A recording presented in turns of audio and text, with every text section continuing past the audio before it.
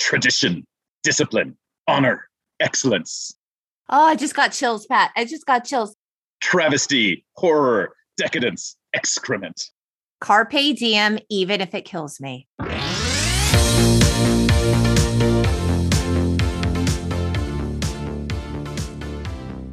Hello, and welcome to the Untitled Gen X podcast, a podcast dedicated to the pop culture that raised us. I'm Lori, a writer and pop culture lover who's thrilled to welcome back my longtime friend, National Board Certified Language Arts teacher and college professor, Dr. Pat, to join me in carpeing this diem as we suck the marrow out of 1989's coming-of-age classic, Dead Poet Society. Welcome back to the pod, Pat. Good to be here again, especially for this movie. This is the movie that put me on the course. You are a teacher. You are a college professor. You have a PhD. What is your PhD in specifically? I have a PhD in education, curriculum, and instructions. I'm just really interested in how and why people learn and how and why people teach. Awesome. And so what is your undergraduate in? I majored in English, and I spent most of high school and a good amount of college and even into my grad work thinking I was a math science person. And I like things that are, locked in and, there's hard data that you can look at. And I took statistics for a year at my PhD level, and only at the end of it realized I don't care what the numbers say. I want to know what they mean. And that's the qualitative side. That's the interpretive side. I mean, it makes sense. That's the stuff that English deals with, and history and political science. And things you've like always had a passion for literature, though. I love stories. You're a storyteller. I know that you were an avid reader growing up, loved learning. And so when I think of you, it just makes sense. And when I think about this movie, you make sense as the perfect guest. Well, it was a crisscross of the fact that I always really, really liked Robin Williams before that. He is still, to this day, one of my personal heroes. I mean, 1989, end of my freshman year. Mom has died that fall previous. I'm in this weird, what do I want to be when I grow up? Kind of, you're thinking, gosh, I'm going to have to make a choice at some point. Well, people keep asking you. They expect you to know. I have a freshman son. People expect him to know what he's going to do. I'm like, calm down. He's 14. Give the kid some time. I don't believe in coincidences. I believe that things happen for a reason.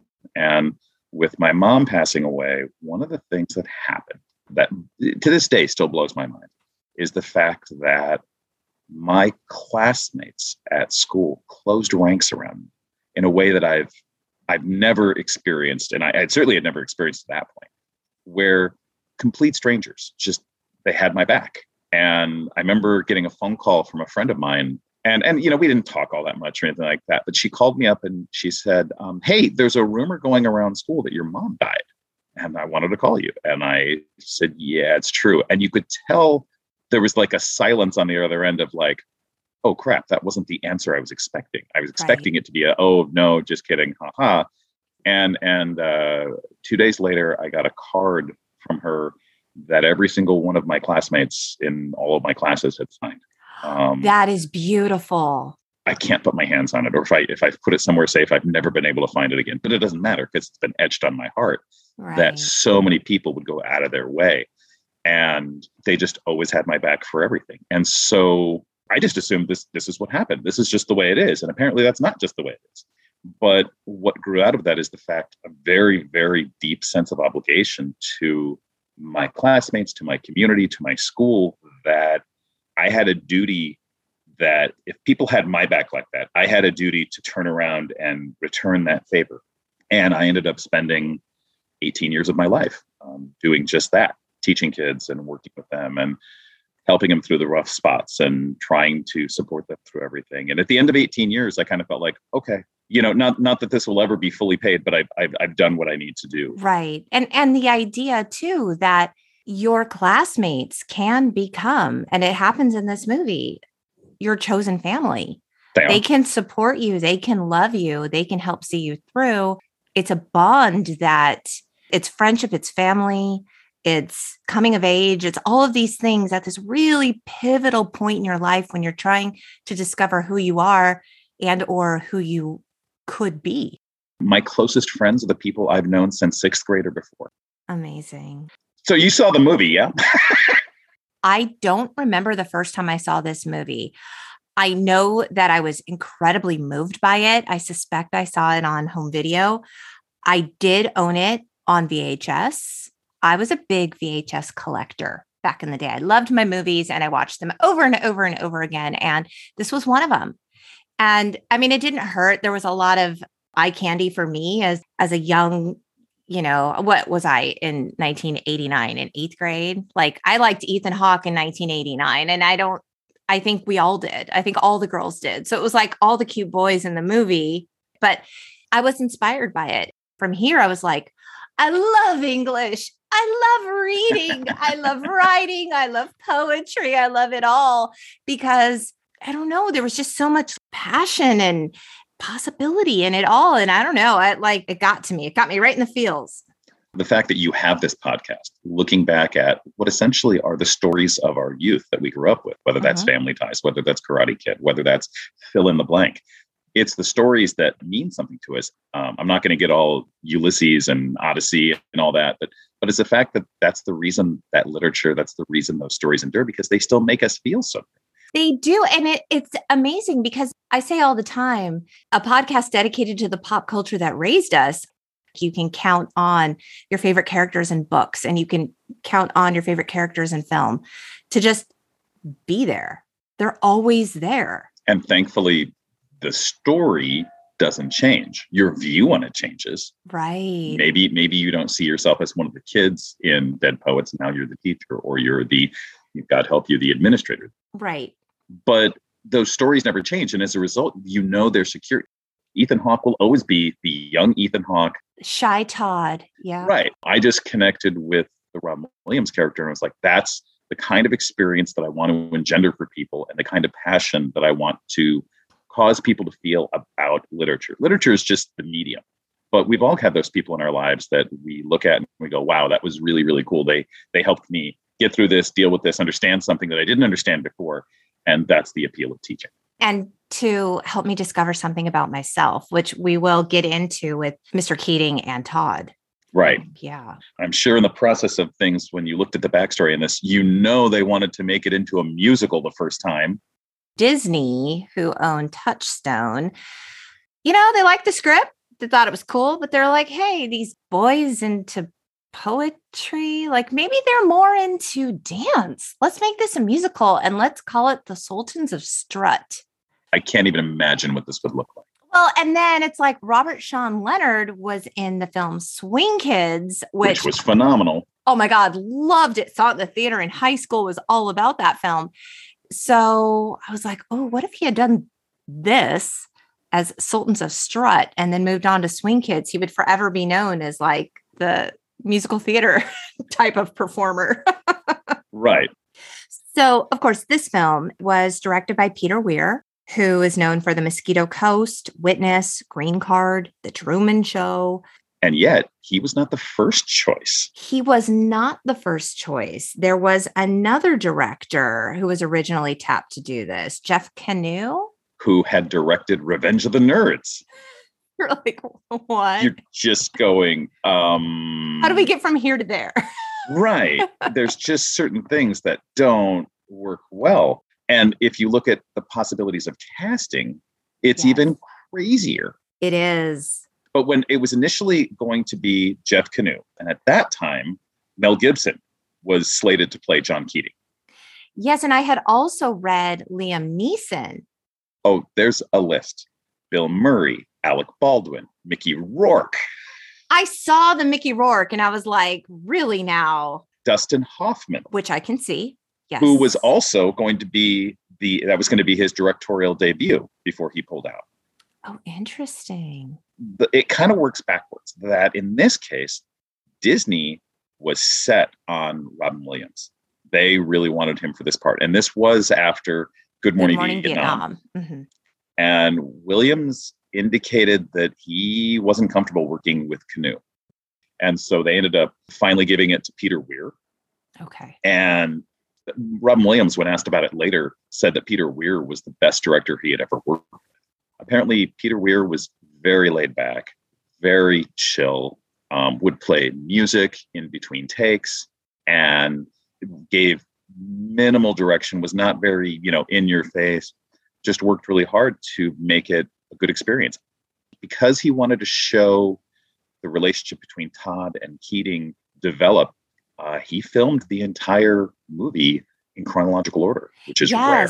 And he also had the young cast boarding together because he wanted them to develop a relationship. And that was part of why they filmed in chronological order also, because he wanted the strength of their relationship to develop over time, just the way it does in the film. So should we jump into the movie? Yeah, I did want to touch on the fact, though, that the script was written by Tom Schulman, who won Best Original Screenplay Oscar that year. He is amazing. So this was based on an inspirational professor of English he had named Samuel Pickering.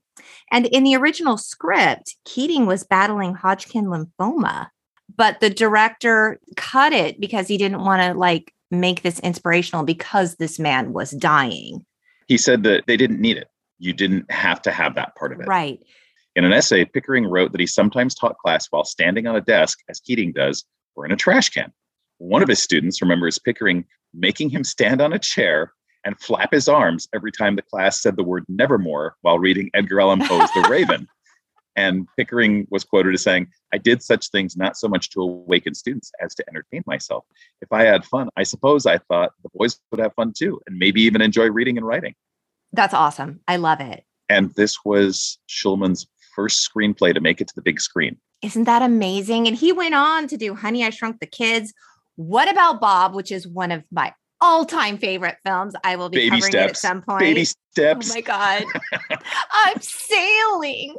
And Medicine Man, Sean Connery. He gives us an idea of the timeline. He said, "I wrote it in 85. They, Disney, started liking it in 87 and then liked it enough to make it in 88.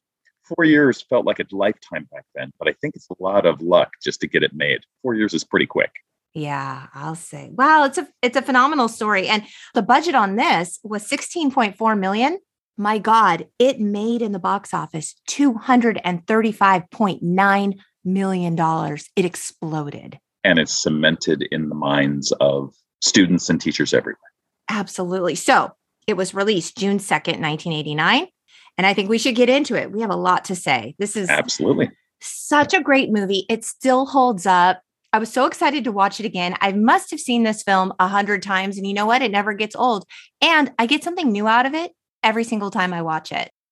This is at least in my top 5. Oh, yeah. Because it's that good. And so we open.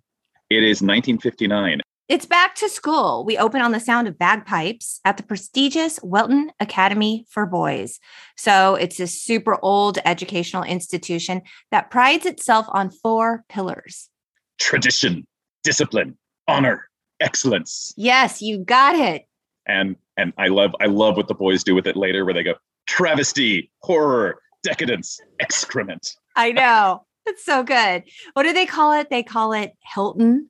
Like it's Hilton instead of Welton. It's not Welton, it's Hilton. Hilton. Yes. And was filmed entirely at St. Andrew's School, which is a functioning prep school in Delaware.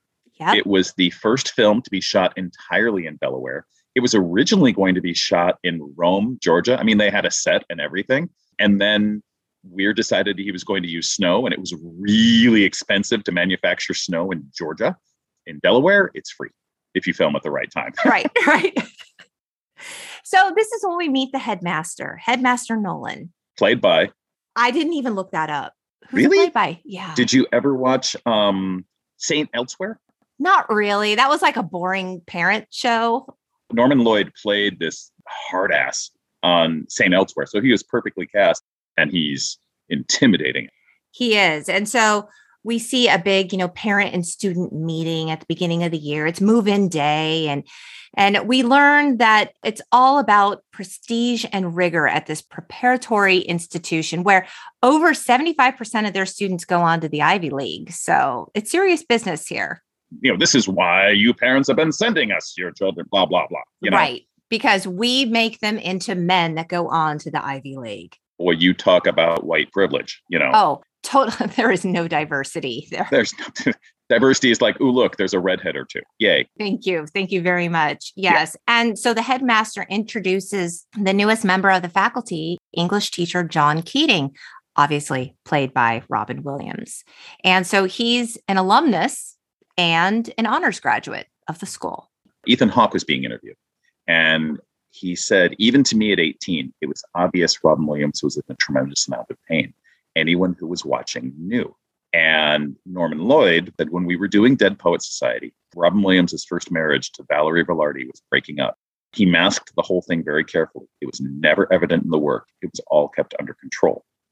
But that was a really traumatic point in Robin Williams' life. And to balance the success that he was enjoying professionally with the personal trauma that he was undergoing. Oh, yeah. He really struggled with that. Wow. Just to point out. So he stands up and turns and everyone sees him. Who's that new guy? Right. Because everyone there is 100 years old. Pretty much. Yeah. So we meet shy boy Todd Anderson, of course, played by Ethan Hawke. I've covered a lot of Ethan Hawke. I'm finding a theme. I know, like between Reality Bites and Before Sunrise, but okay. We meet Todd Anderson. He's got some ginormous shoes to fill because his older brother was a popular student. He was a valedictorian and apparently, quote, one of Welton's finest. So even when Neil first meets him and he says, oh, my brother went here. And Neil says, oh, so you're that Anderson. Yep. So he meets his dorm mate, which is Neil Perry, played by Robert Sean Leonard. And Neil is just a really nice guy. He's super likable. He's so nice to Todd. And he just really wants to like bring him into the fold with his friend group. And this is when we meet his friends. Knox Overstreet, yep, who is played by Josh Charles, who later goes on to success with The Good Wife. We meet Charlie Dalton, yep, played by Gail Hansen, who, interestingly enough, he was the 29-year-old right when this is being filmed. With the baby face. Yeah. With the baby face. Stephen Meeks, glasses, red curly hair, and Cameron. And that's played by Dylan Cushman. And later on, we meet Pitts, who is the other one that gets added. The rather unfortunate name. Yes. Right. Another unusual name. Another unusual name, yes. Charlie, of course, being the rebel that we see throughout, lights up a cigarette. And suddenly there's a knock at the door. And Charlie, in a practiced move, slams the cigarette down, slams his foot on top of it, and they all stand as Mr. Perry walks in. Yes. Neil's dad, Mr. Perry, of course, played by Kurtwood Smith, that we probably all best know as the father from That 70s Show. And he tells Neil, you have to drop the annual. You need to focus on your grades. You're going to become a doctor. So I'm sorry, like no fun for you. Got to hit the books. And Neil tries to talk to his dad, but he is immediately shut down. And his dad tells him, once you finish medical school, you can do as you please. But until then, you do as I tell you. Do you understand? And Neil says, yes, sir. His dad is not playing. And the line he says is, I've decided you're going to drop the school annual, right. Which it's not, I'm asking you, or I need you to consider, or, the things where looking at this from a parenting point of view, this is beyond old school. I mean, I guess for 1959, maybe it fits with the, father knows best and yes, sir, no, you ma'am. Don't question me. Mm-hmm. Right. It's just, it is what it is. But this is interesting because it's also developmentally in terms of United States history. This is the emergence of the concept of a teenager where up till this point, I don't know if you've seen like the old images of like, before this, it was, you were a kid and then you were an adult. That was it. And that was all. And if you go to the early history, your adulthood started 12, 13. If you go like at 1900, you'd start working, and the 1929 crash, we suddenly have the Great Depression and school becomes compulsory where we need to get these kids off the streets and we need to get them out of the factories. We need to give adults jobs. So school becomes compulsory, that you are required to continue going to school. And in the 50s, if you think of like James Dean and that era, suddenly you have the emergence of here's the teenager. Here's what it means to be a teenager. Right. For the upper class, which clearly they are, you're going to do what I say, and I don't give a damn what you think or what you want. None of that factors in. Right. So it's now the first day of school and the boys are meeting their teachers, and we get a feel for like how stringent and absolutely boring the curriculum is there at Welton. The kids are now in their English class and they're waiting. One thing I should jump back to, just in the transition from that scene to the opening first day of school scene. Birds. So many birds. And this becomes an ongoing symbol of freedom. The birds are able to fly, and the noise and the craziness of the boys in the stairway, it transitions to, but we're going to come back to these birds as symbol of freedom over. Sorry, this is the teacher in me coming out. I apologize. No, I clocked the birds. I have birds written throughout my notes. It was a lot of bird work. That's why, like you pointed out, Keating's classroom is so different. Chemistry, Latin, trig, right. Traditional, boring. Right. So the boys are in the English class. They're waiting. There's no teacher. And they're like, what's up? And then Mr. Keating strolls in as casually as can be. He's whistling the 1812 overture and he strolls right out. He walks in, he walks out. And then he peeks back into the class and he motions them out into the hallway. Well, come on. And he says, "Oh, Captain, my Captain," and asks who knows where that came from. Nobody knows. Nope. So he reveals to them that it's the title of a poem by Walt Whitman about Abraham Lincoln. So we have Keating say, yes, it's, "Oh, Captain, my Captain." And the fact that he's named Keating and it's John Keating, which sounds really similar to John Keats, who is the Romantic poet. Right. And the fact that Keating loves poetry, but the fact that they added an ing makes it a verb or an action. So he's a more active John Keats. His name has symbolism. And he says, "Oh, Captain, my Captain." And this becomes important in the movie, but also important in life, because with the death of Robin Williams by suicide, but there were also other factors involved at that point. Yes. I don't know if you watched Robin's Wish. It chronicles the entire history of his disease and what they found out after they did the autopsy and they realized, he had Lewy body dementia. Yeah, he was facing a devastating diagnosis. His body had started to shut down. He had already been struggling with mental health issues. It was a lot. He was in a tremendous amount of pain. Constantly. Mm-hmm. Yeah. And this is when he asks Pitts to read "To the Virgins Make Much of Time," a poem by Robert Herrick. Yep.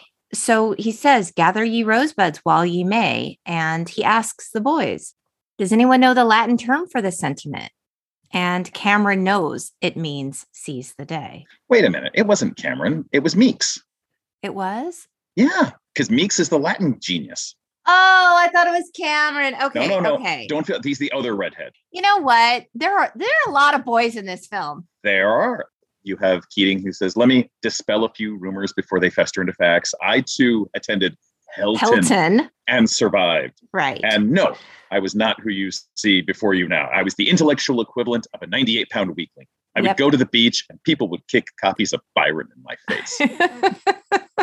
It's so good. And this is when he asks the boys to look into the display cases in the hallway. They're housing old photos and trophies of former students. He says, "We are food for worms, lads." Yes. Because believe it or not, each and every one of us in this room is one day going to stop breathing, turn cold, and die. And so right from the get-go, whoa. You ready for the twist on this scene? Yes. This was not the first scene they shot. Remember, he did it in chronological order. Yeah. They had a different version of this scene. In the original version, he stands up on a desk in a classroom. And really? He talks, and he's very interactive with the boys.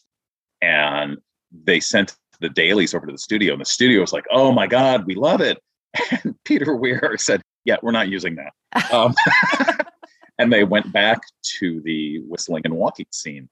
Okay. And they felt that it worked better. So there were actually two scenes, standing on the desks, or I guess three, depending on how you count. Three, right.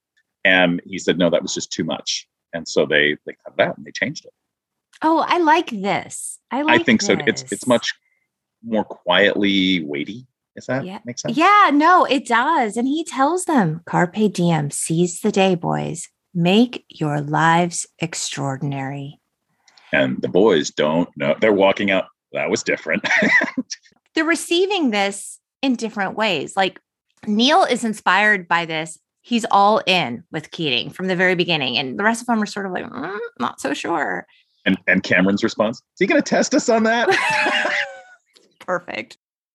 So the boys, they plan a study group. Neil invites Todd, but Todd's a total introvert. He declines.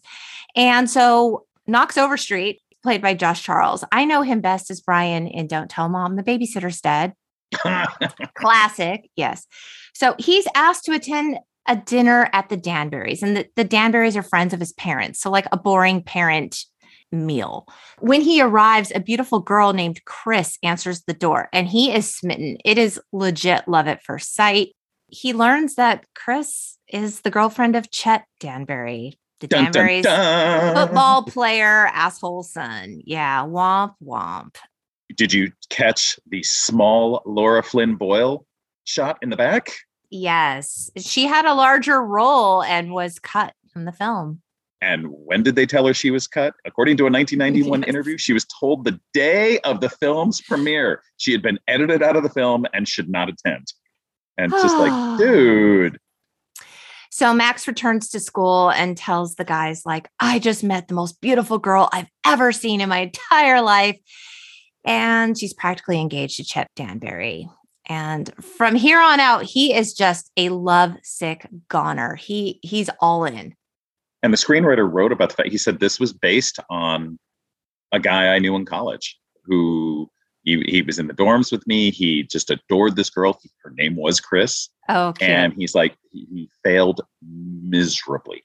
And he literally came into us and said, guys, I'm leaving. Here's the address to send my stuff to. And he said he walked out of school. He hitched a ride across country, and I never saw him again. Can you imagine? Whew. Okay, so it's the next day in class, and Keating has Neil read the introduction to their poetry textbook. I think it's called like Understanding Poetry. And in it, it explains how the quality of poetry can be rated on a graph to determine whether or not it's great. So he's saying, calculating the total area of the poem yields the measure of its greatness, and Keating's up there and he's graphing this whole thing, and Cameron's dutifully taking notes. He's taking notes with the ruler. It was so classic. Yes. And Keating says it's excrement and instructs the class to rip out the chapter. The kids do not know what to do with this instruction. They are rule followers. They are super reluctant. And Keating's like, it's not the Bible. You're not going to hell for it. Rip it out. And did you know who goes first? Was it Neil? It's Charlie. Charlie is the rebel. Always. That's right. Okay. Nawanda. They've talked about the fact about 15% of Keating's dialogue was improvised by Williams. He was really uncomfortable. He was very serious with the script, and he didn't want to diverge from it or anything like that. And we're told him, you've got to let it go. You've got to relax into this role. And so he took the boys in and he said, listen, this scene is, we're going to film it, but this scene is not going to be used. And the scene later on that he uses where he says, perhaps you can picture, Shakespeare being done by John Wayne. Well, is this a dagger I see before me? Yep. That was what they did on an improv, and it made the film. Right.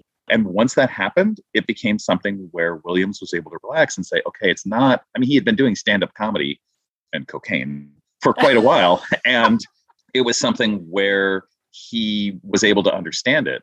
Interesting. And Charlie tears out the first page and everyone looks. So all the boys start tearing him out and talking and getting very loud. And Mr. McAllister charges in. What the hell is going on here? Right. And then he sees Keating and he's like, oh, I'm sorry. I didn't think anyone was in here. Like, your class is so unruly. There's very much this is my kingdom. Yes. This is my right to teach my students as I see fit. And McAllister coming in violates a norm. He thinks, okay, if Keating's not there, then an adult needs to be present, and that's me, and I will step in. And teachers are notorious for being obnoxious and stepping in and doing the right thing because they think it needs to be done the right thing. And whether you think it's the right thing or not, I'm going to do it. And McAllister backs down, as he ought to. Yeah. And Keating tells the students, this is a battle, a war, and the casualties could be your hearts and souls. He tells them that in his classroom, they will learn to think for themselves, and he believes that words and ideas can change the world. And then looks at them and says, huddle up. And this is where One of the things that's quietly present in this film is intimate masculinity. You don't get to see a lot of intimate masculinity where men are allowed to be friends, to care, to show that they care. And has the line, and it's a great line. He says, "We don't read and write poetry because it's cute. We read and write poetry because we are members of the human race. And the human race is filled with passion. And medicine, law, business, engineering, these are noble pursuits and necessary to sustain life. But poetry, beauty, romance, love, these are what we stay alive for." To quote from Whitman, "Oh me, oh life, of the questions of these recurring, of the endless trains of the faithless, cities filled with the foolish, what good amid these, oh me, oh life? Answer, that you are here, that life exists, and identity, that the powerful play goes on, and you may contribute a verse. What will your verse be?" He turns and looks at Todd.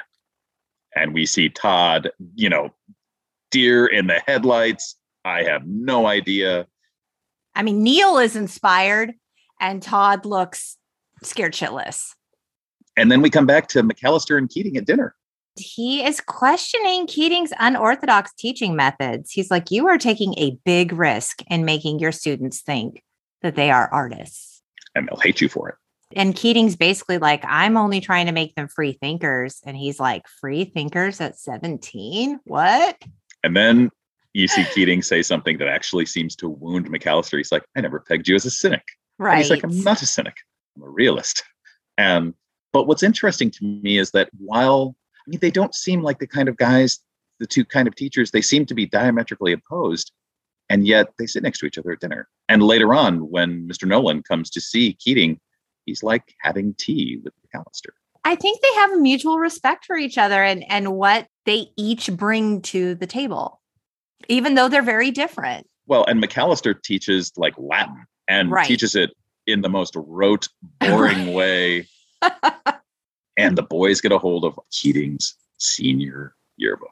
Neil's like, "Look, I found him in the annual.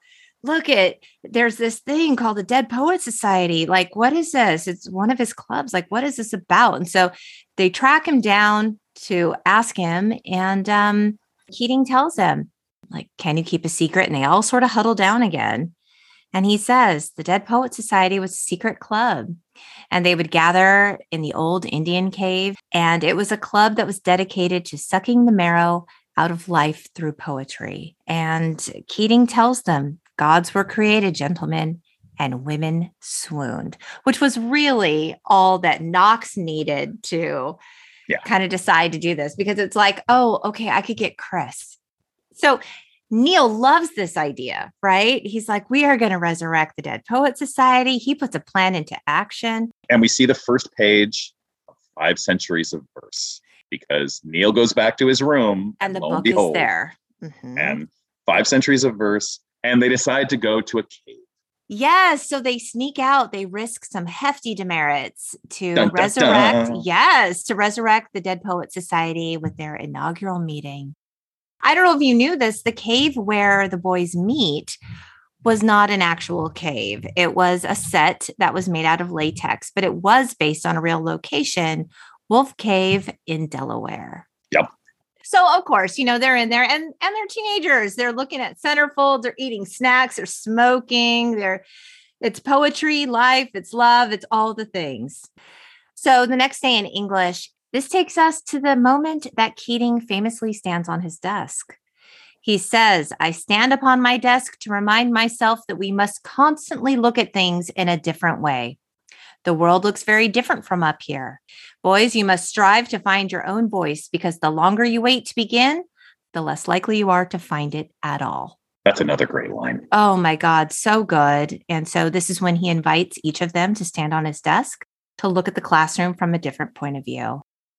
At the end of class, Keating tasks the students with writing an original poem to be delivered in front of the class on Monday. And this is when he calls Todd out specifically. Todd's like on the edge of the desk about to jump off, and he stops him and he said, "Don't think that I don't know that this scares the hell out of you, Anderson." And he's just like, oh shit. So, Of course, all of this, day seizing inspires Neil to audition for a local production of A Midsummer Night's Dream. And he's extremely excited. He tells Todd, I'm going to act for the first time in my whole life. I know what I want to do. Carpe diem. And Todd is quick to just list all the reasons why it's not going to work out. To the point where Neil finally look, whose side are you on? And then he asks Todd why nothing Keating says inspires him to take action in his own life. And Todd's like, look, Neil, I'm not like you. You talk and people listen. I can take care of myself. And he tells him to butt out. Butt out. And Neil points out being in means you got to do something, not just say you're in. Yep. Meanwhile, Knox does something rebellious. With his sweater tied around his neck, he sneaks a bike off campus to go to Chris's public school. Did you write down birds? Birds everywhere. Yes. And he sees Chris in her cheerleading uniform, getting all snuggly with her boyfriend, and it bums him out big time to see. We cut to Neil. Yes, Neil is super stoked. He nabbed the part of Puck in the play. And I actually have played Puck. Really? In a scene in drama. Yes, in my lifetime. Yes, I can boast this. It is something that I share with Neil. And he comes running in saying, I'm going to play Puck. I'm going to play Puck. And if you listen very carefully in the background, you can hear somebody say, Puck you. Puck you. And line. So he says a big puck you to his dad by forging a permission letter from his father to the school that would allow him to participate. And Todd's like, you're crazy to do this. And Neil does not care.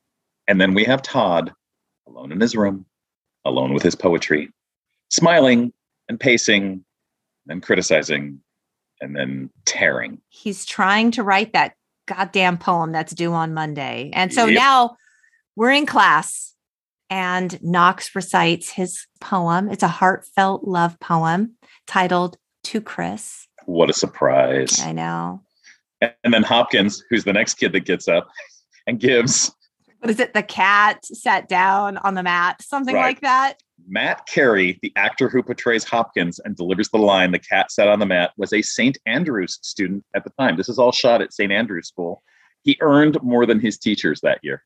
Oh my God, that's so great. Okay, as from a teaching perspective, there are kids who are your rebels. They are your hellraisers. They are your class clowns. And my policy was always, if you can get the class clown on your side, you have a very potent weapon. Oh. And so Keating doesn't want to shut him down, but he wants to tell him, dude, I see what you're doing.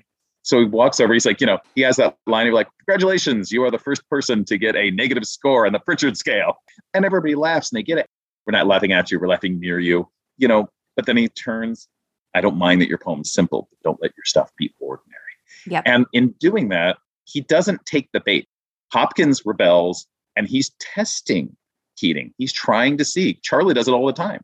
And you see Keating rolling with it, even from the very first day when he says, why does the author use these words? And Charlie says, because he's in a hurry. And he's like, dang, thank you for playing. Right. And he makes it a joke that you got the wrong answer, but that's okay. Right. He doesn't shame him for it. No. In a way that these kids are probably expecting. Well, and one of the most difficult things as a teacher, you remember middle school and high school, talking in front of your peers. I mean, we talked about public speaking, but talking in front of your peers, giving an answer. You remember being like, what's the answer? And no one would raise their hand because that means you talk about vulnerability. You got to be really brave to be vulnerable to say, I could have the wrong answer, but whatever. The boys are willing to put themselves out there. The dynamic in this class, it is different than McAllister's class where they're just reciting, all of the conjugations. Right. So Keating can see that Todd is just panicked in his chair and he decides he's going to put him out of his misery. He calls him to recite his poem and Todd's like, I didn't do the assignment. And Keating tells the class, Mr. Anderson thinks that everything inside of him is worthless and embarrassing. Isn't that right? Isn't that your worst fear? I think you're wrong. I think you have something inside of you that is worth a great deal. Now, I wanted to ask you, Pat, as a teacher, what are your thoughts on calling a kid out like this so publicly? Because on the one hand, okay, it works out. On the other hand, this is horrifying. We had a teacher who used to do this in middle school to students, and it was really not okay. I think you know who I'm talking about. Yep. And I have really, really complicated feelings about this. What are your thoughts? First off, if you ask teachers about where they feel their worst moments are, they will tell you it's any point that jeopardizes the relationship between them and their students. So he's taking a huge risk, because if Todd doesn't come through, he might believe in Todd. He might think he knows Todd. He might believe that Todd couldn't possibly have blown off this assignment and that he does have something to say. Okay. But if he's wrong, this could destroy that. That's one of the things as a teacher, you have a lot of power and you can't use it capriciously. He's trying to show, I have faith in you. And that's valuable. That's a really important thing. I felt like the whole Mr. Anderson thinks that everything inside of him is worthless and embarrassing. Isn't that right? Isn't that your worst fear? I'm like, isn't that right? This is embarrassing. Isn't that your worst fear? No, this is my worst fear. You are literally pulling out of me my worst fear and you are bringing it into the light and you are being so public about it. This whole thing was a private conversation. Nowadays, he's making a calculated risk, and obviously it pays off. Ethan Hawke was being interviewed, and Ethan said that he and Williams did not have the smoothest working relationship while filming it. And Hawke said, I really wanted to be a serious actor. I had read Stanislavski, and I really wanted to be in character, and I didn't want to laugh. And the more I didn't laugh, the more insane Williams got. He would make fun of me. Oh, this one doesn't want to laugh. And the more smoke would come out of my ears. He didn't understand. I was trying to do a good job. So I thought he hated me because he would constantly lay into me. No sooner would action start than he would lay into Todd over here. That was my character's name. And so he also, in referring to the barbaric yelp, said that was the scene where I was supposed to read a poem for the class. And it's the first time in my life I had ever experienced the thrill of acting and the thrill of losing yourself. Mm-hmm. It's a high that I've chased my whole life since that day with Robin. I had that very quote in my notes. I love that. It was a really powerful moment for Ethan Hawke professionally in his young acting career. The way Weir films it is phenomenal. I mean, that literally after having him perform a barbaric yelp, and he hasn't, he won't say it, and he's finally, good God, boy, and he yelp. He's like, there it is. There is a barbarian in you. Right. And Todd wants to die. Todd's up there and he is dying 1,000 deaths, right?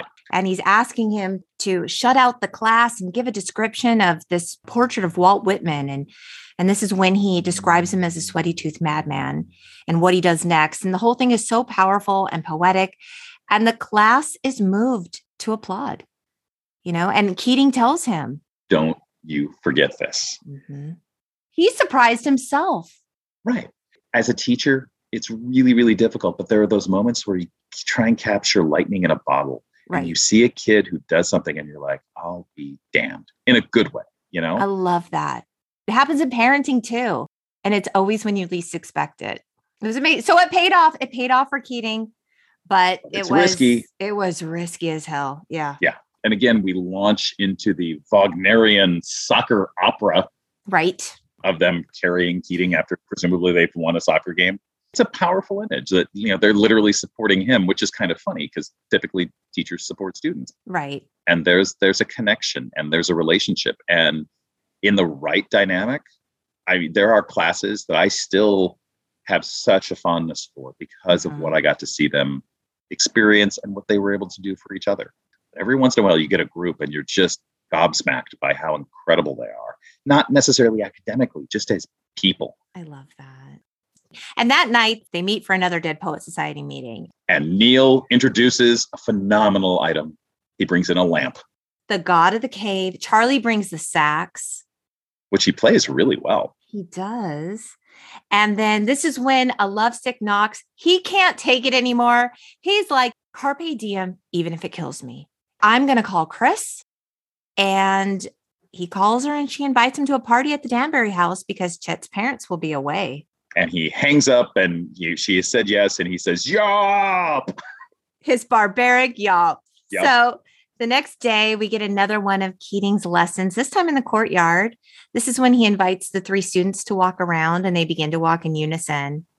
Soon the rest of the class begins clapping to the sound of their footsteps. And Keating warns them of the dangers of conformity. And he encouraged the students, You guys need to think on your own in ways that are unique to you. And of course, this entire lesson is being watched by the headmaster from a window. That evening, Todd is really bummed out because it's his birthday and his parents gave him a stupid desk set that's identical to the stupid desk set they gave him last year for his birthday. And it's just clear they don't know him at all. They don't care about him. And Neil finds him and tries to cheer him up by suggesting he throw the desk set because it looks so aerodynamic. And so he does it and they both laugh. But what's interesting is this was not originally part of the script. Right. That Weir sent off the two boys and said, figure it out. Todd had a monologue and it just wasn't working. And so he told the two boys, go off and see what might work better for this scene. And this is what they came up with. And they let him go with it. So at the next Dead Poets Society meeting, Charlie, who now goes by Nuwanda, yes, like his warrior name, he brings two girls into the cave. It's funny because the guys are annoyed, but they're also intrigued because who doesn't want girls there? But then again, this is our thing. They also clearly demonstrate we don't know how to talk to women. Oh my God, right? It's actually a really nice back and forth because we keep going from the cave and the meeting over to Knox. And Knox arrives at the Danburys for the party. And what's he dressed in? He's dressed in a tie and jacket. And like he does not know how to be at a high school party. I mean, it's a typical party. There's dancing and drinking and making out. Like it's very, very typical. You kind of see him like wandering around like any of us. We've all been in that kind of social environment where we know no one. Right. And suddenly, well, if you don't know anyone, what's really good is when you have a drunken football player who sits there and is like, hey, you Mutt Sanders' brother? Right. So he's mistaken for Mutt Sanders' brother. He gets drunk with the football players and he's soon sitting on the couch. He's drunk. You know, a passed out Christine is essentially right next to him, like in his lap. He decides to risk it all. He says, Carpe diem, and he kisses her on the forehead, only to be caught and pummeled by Chet. Chris is yelling at Chet to stop, and Knox has a bloody nose, and he bolts from the party and he returns to school. And he's apologizing to Chris the entire time. Meanwhile, back in the cave, the girls are handing around alcohol. One of the girls says, don't you guys miss having girls around here? And they cut to the boys and go, yes.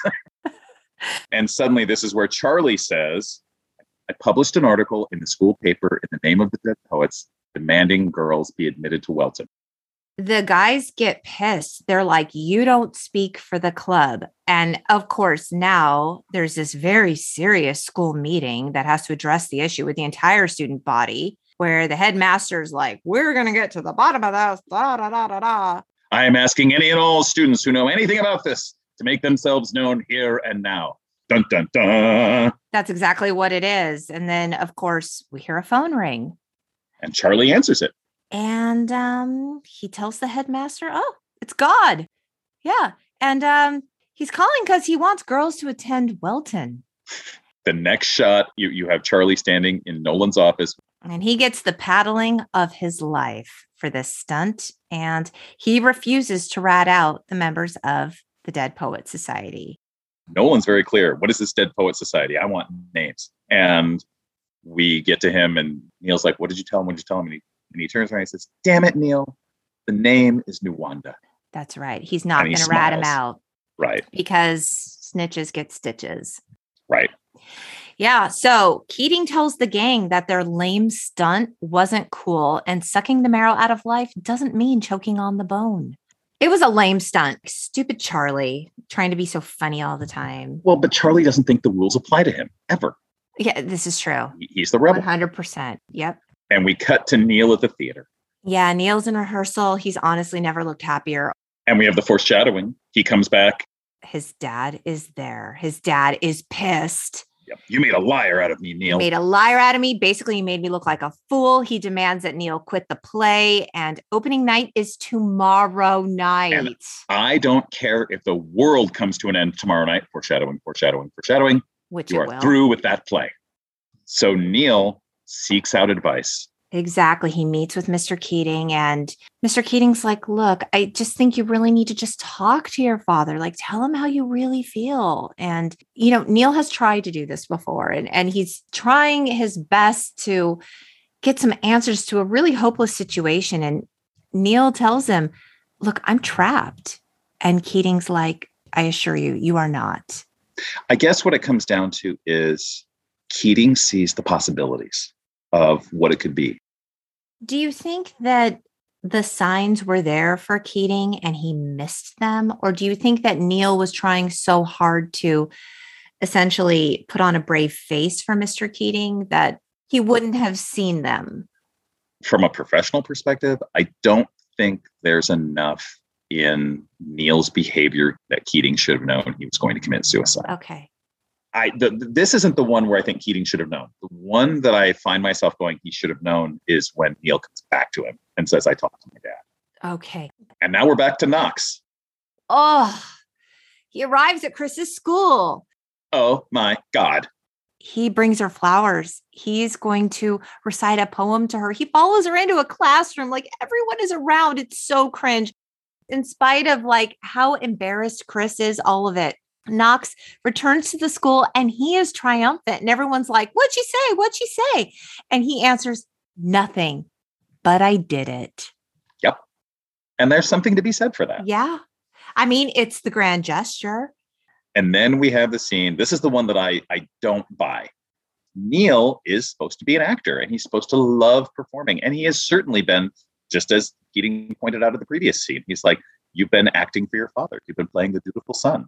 Yes. And now he's going to play the, I did the right thing. I talked to my dad and he said it was okay. It's total bullshit. And he tells him, like, I talked to my dad and you know what? He wasn't happy, but he's going to allow me to continue with the play. And then he pauses. He's like, he won't be able to make it. He's going to be in Chicago. That's the point where I'd be looking going, Keating, come on. I'm not saying his dad, but enough of his father based on what he said that there's no way he's just going to roll over and be like, oh yeah, you can go be an actor now. Right. Because he told him, like, I think my dad will let me continue on with this. Like, It's going to be okay. I do wonder if it's what he was hoping for. There's still doubt in his eyes. I see. Right. So I think he smells a rat. Again, does he smell a rat enough to say, aha, now you're going to commit suicide? No. So it's opening night. Boys are getting ready for the play. Charlie gets red.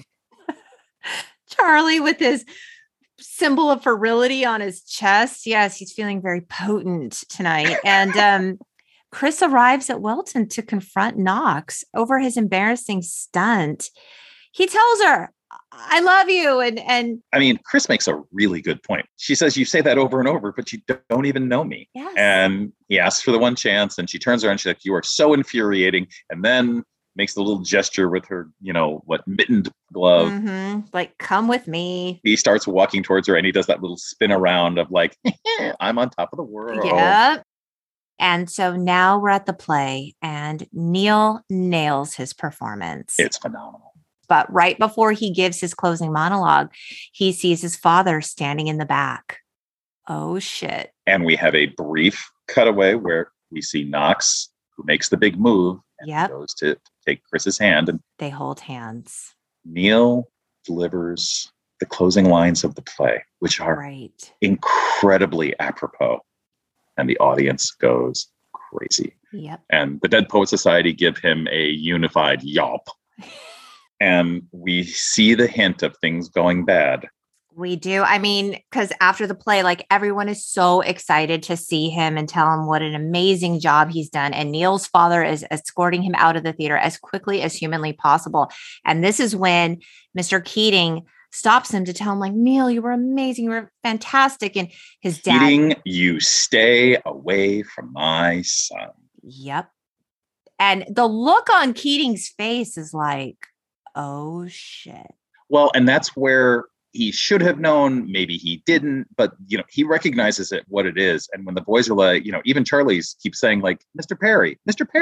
And Keating says, don't make it any worse than it is. He knows it's gone bad. It's not good. And we cut to Mom smoking in the Perry office. Tells him, that's it. I'm pulling you out of Welton. You're enrolling in a military school to prepare you for your education at Harvard and your career in medicine. It is a done deal. The mom is sitting there with her little silent crying. It's horrible. Again, 1959. This is pre-women's movement. She's not going to speak up. She's going to get her ass handed to her. Right. His dad gives him a chance. Now, would that necessarily change his mind? No, but he gives him a chance. What is it? Is it more of this acting thing? And he's got the chance. There's the opening. Damn it. Say something. It wouldn't have mattered. It doesn't tried. Matter. It wouldn't have mattered. But it doesn't matter. It's like Knox, but I said it, but I did it. That at least you said it to your dad, even if he doesn't listen, even if you still him to going to some military academy. But Neil doesn't do that. Neil, you could argue, Neil is not capable of doing that. And I did read some stuff that talked about the counterpoint between Todd and Neil. That when, the story starts, Todd is the quiet, introvert, can't do anything, can't go out and draw any attention to himself. And Neil is the happy-go-lucky, sure, whatever, I'll tell you. And now we've switched roles because now Neil is the Todd. He is quiet. He cannot speak up for himself. But only in this environment, only with his father. Right. And when his father leaves to go to bed and we have him reflecting and he's like, I was really good. And you can argue that's not just in the play. I was really good. And it's now past tense. And that breaks my heart, Pat. I hadn't even considered that. And mom is, sobbing in bed, and dad is, it's going to be okay. It's going to be okay. And we have this montage of sorts with the window open and it's cold and he puts on Puck's hat and he's shirtless and you have the rising, creepy music, which is phenomenal throughout the whole movie. Mm-hmm. You see him with the key and he removes a bundle from his dad's nightstand and we see him at the desk and rising music. And I really like the way that Weir shot it. You don't hear the gunshot. You see when the music cuts short and, Mr. Perry jerks up in bed. What was that? And going from room to room and mom's checking, I'll check outside, Neil. And there you go. And he goes into the office and you see, he doesn't see anything, but he starts inhaling and he smells the gunpowder. Oh, I just got chills, Pat. I just got chills. This is the hardest scene. You see the gun and then he turns a little bit more at the angle and you see Neil's hand. And you see the anguish and the pain and the horror. And then his mom, who just keeps hysterically repeating, he's all right, he's all right, he's all right, he's all right, he's all right. And she can't stop. One of the other pieces I found that talked about it, they said they had a real problem with Dead Poets Society, that just like 13 Reasons Why, it glorifies suicide. Okay. And I don't think it does. And the reason I don't think it does is because you see immediately, you see the effect of what his action has done to those who care about him. Even if his father cares about him in a really crappy way and we want him to care about him in a better way. And they don't glorify Neil after the fact. They don't glorify him at the institution. I don't think this was glorified at all. I don't think so either. We go immediately from that shot of his parents' reaction to Charlie waking up Todd with Meeks and Pitts and Knox. Notice Cameron is not there right away. Why did they tell him? Why didn't, this is literally Todd's dorm mate, his roommate.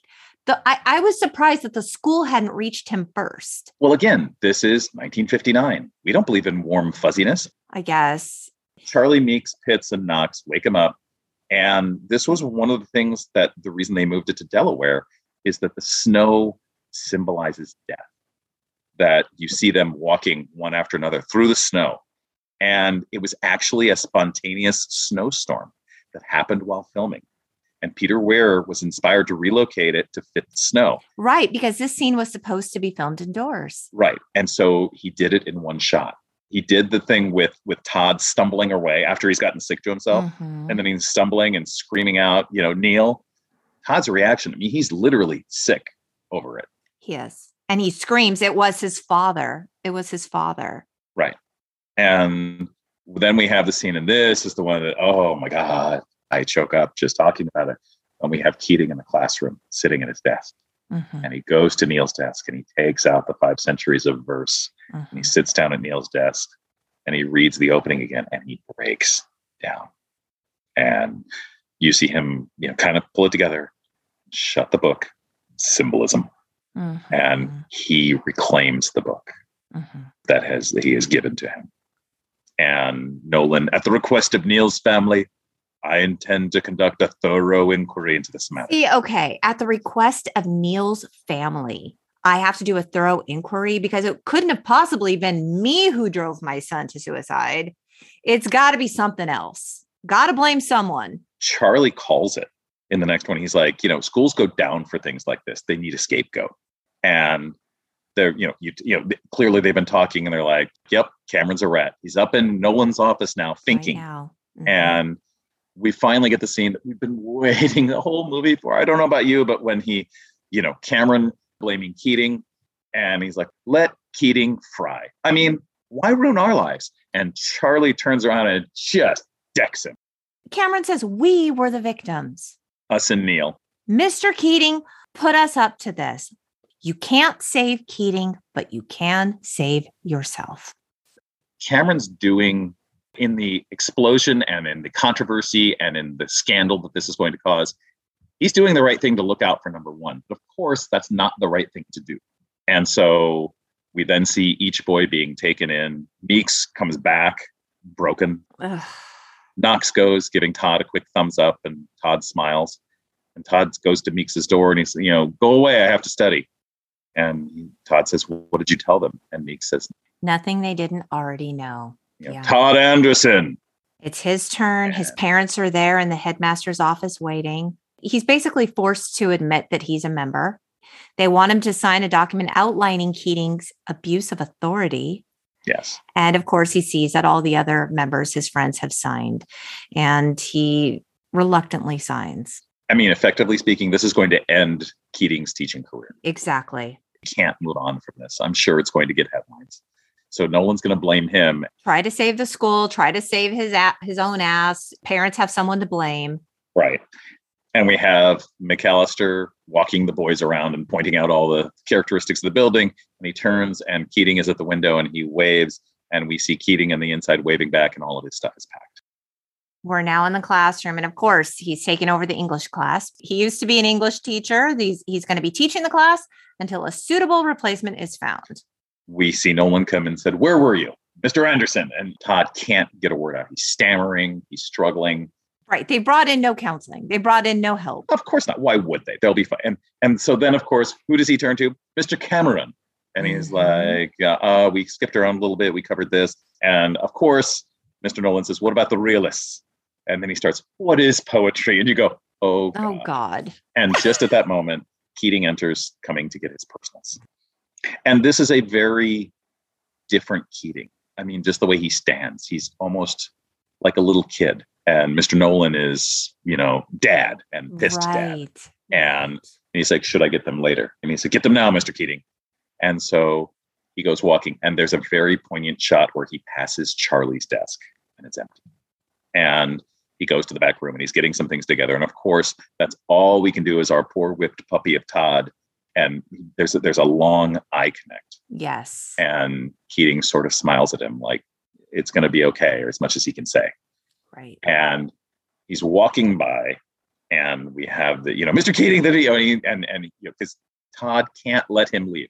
So in the same way that Neil couldn't say something to his dad, right, Todd, of all people, is demonstrating the strength and the ability and the resilience to stand up and say, damn it, I'm going to say it, even if I get in trouble. Carpe diem, even if it kills me. Right. And just like Knox, I did it. It doesn't matter what the result is. I did it.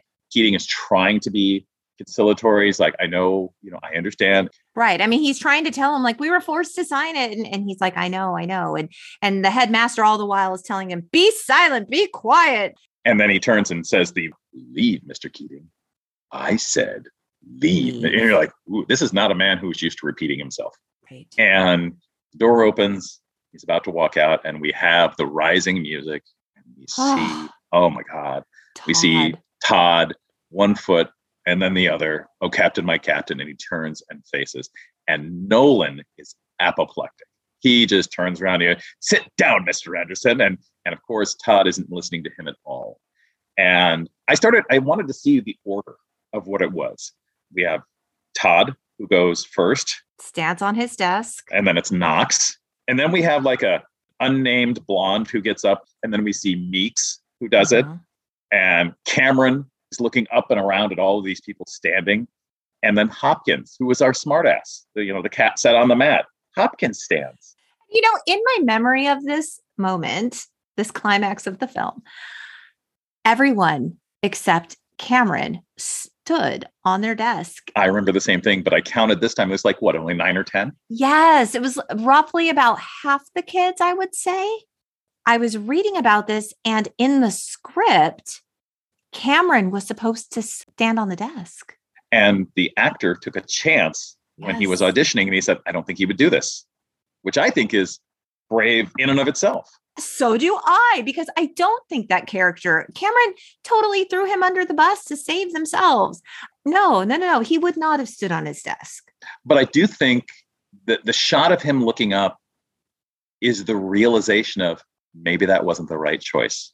Right. And of course, rising music, we're all Rex. And we see the close-up on Robin Williams as John Keating says, thank you, boys. Thank you. And the camera cuts over to Todd's face, and he still looks stricken, and he still looks horrified. But damn it, he stood up for something. He did it. I do find it funny that you can't see Nolan anymore in that final shot. And all the while, he's just yelling expulsion threats at everyone. And no one's paying any attention. Sit down. Well, sit down. When you take away any authority, the threat doesn't mean anything to anyone anymore. I mean, it didn't mean anything to Charlie first right away. And they all stood because that meant the world to them. I mean, you could never do a sequel to this.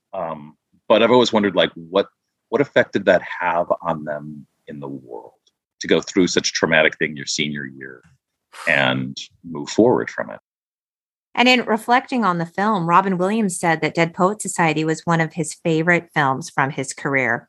He said, I met a guy who said, Mr. Williams, I saw the movie Dead Poets, and I used to work for a major corporation. I took off my business suit, I burned it, and now I own an art gallery. And Robin Williams said, I went, oh, I guess I have to buy a lot of art from you now. Robin Williams being the kind of person, the kind of performer, the kind of actor, just the kind of human he was. I got lucky enough to see him, one of his last performances over at the Universal Amphitheater before they closed that. Oh, wow.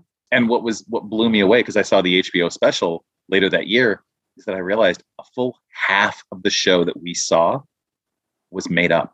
It was customized to being in Los Angeles and Hollywood. Isn't that and amazing? the people there, the exuberance, and I guess more than anything, the life, the vitality that he showed, seeing what that brought to the world. I have a big print of him on my wall. It's like next to my pictures of my family and some other things I feel very, very strongly about. And I have kids every time who sit there and they go, is that your dad? Oh my God. And I go, no, he's just one of my heroes. Right. Yeah. I mean, what a tremendous loss. A comedic genius. He was so phenomenal in this dramatic role. I was surprised he did not win Best Actor. That waited until, can you say it? You know it. Good Will Hunting. So yeah. And, we're talking about this film now 34 years later, Pat. It's good Lord, as fantastic as it ever was. And, the original screenwriter, Tom Schulman, he adapted the script for the stage, and it opened off-Broadway in 2016 with Jason Sudeikis as Professor Keating. Nice to know that Ted Lasso has gone and done well. Yes. Maybe the message about it is, we talk about how teenagers don't think they can die. They think that they're untouchable. But I think there's more to it. And it's okay to be able to talk about death and to be upfront about it. And Shakespeare had a line that he said, a woman should give birth astride a grave, because the moment we're born, we start dying, which is a dark image, but it's still true. And if you say, look, human beings, the human species is one of the only that knows we're aware of our mortality. We're reminded of it, certainly. And it simply becomes a question of, okay, so if you're going to die, what do you want to do with the time you do have? Exactly. That's the message and it is carpe diem. That's the message. Make your lives extraordinary. I think Robin Williams is a prime example of someone who did precisely that, because from Mork and Mindy to his film career, to his animated career, to his stand-up. He had a rocky ride on his personal life. And unfortunately, the ride was ended. I mean, it's going to end for everyone sometime, but it was so harsh. If you got to go, he leaves a hell of a legacy behind. Doesn't he, though?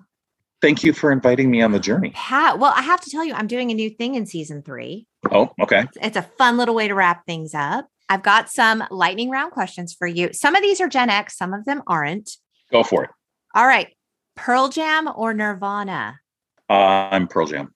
I got to see them at Lollapalooza 2 with Soundgarden, and it was just an incredible lineup. Nice.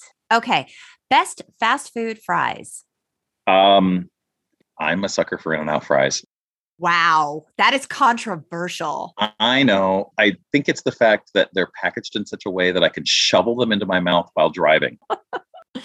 That's fair. Okay. Favorite 90s fragrance? This is where my Gen X fades. And you're going to no. laugh at I'm me. going to pull your Gen X card. My scent memory is always, it's a combination of two. It was either Old Spice aftershave, which I love, or the lime English leather. English leather. I forgot about that. Yeah, but it's got to be lime. It's not. There's the other one as well. There's like the original, but lime had the zing to it.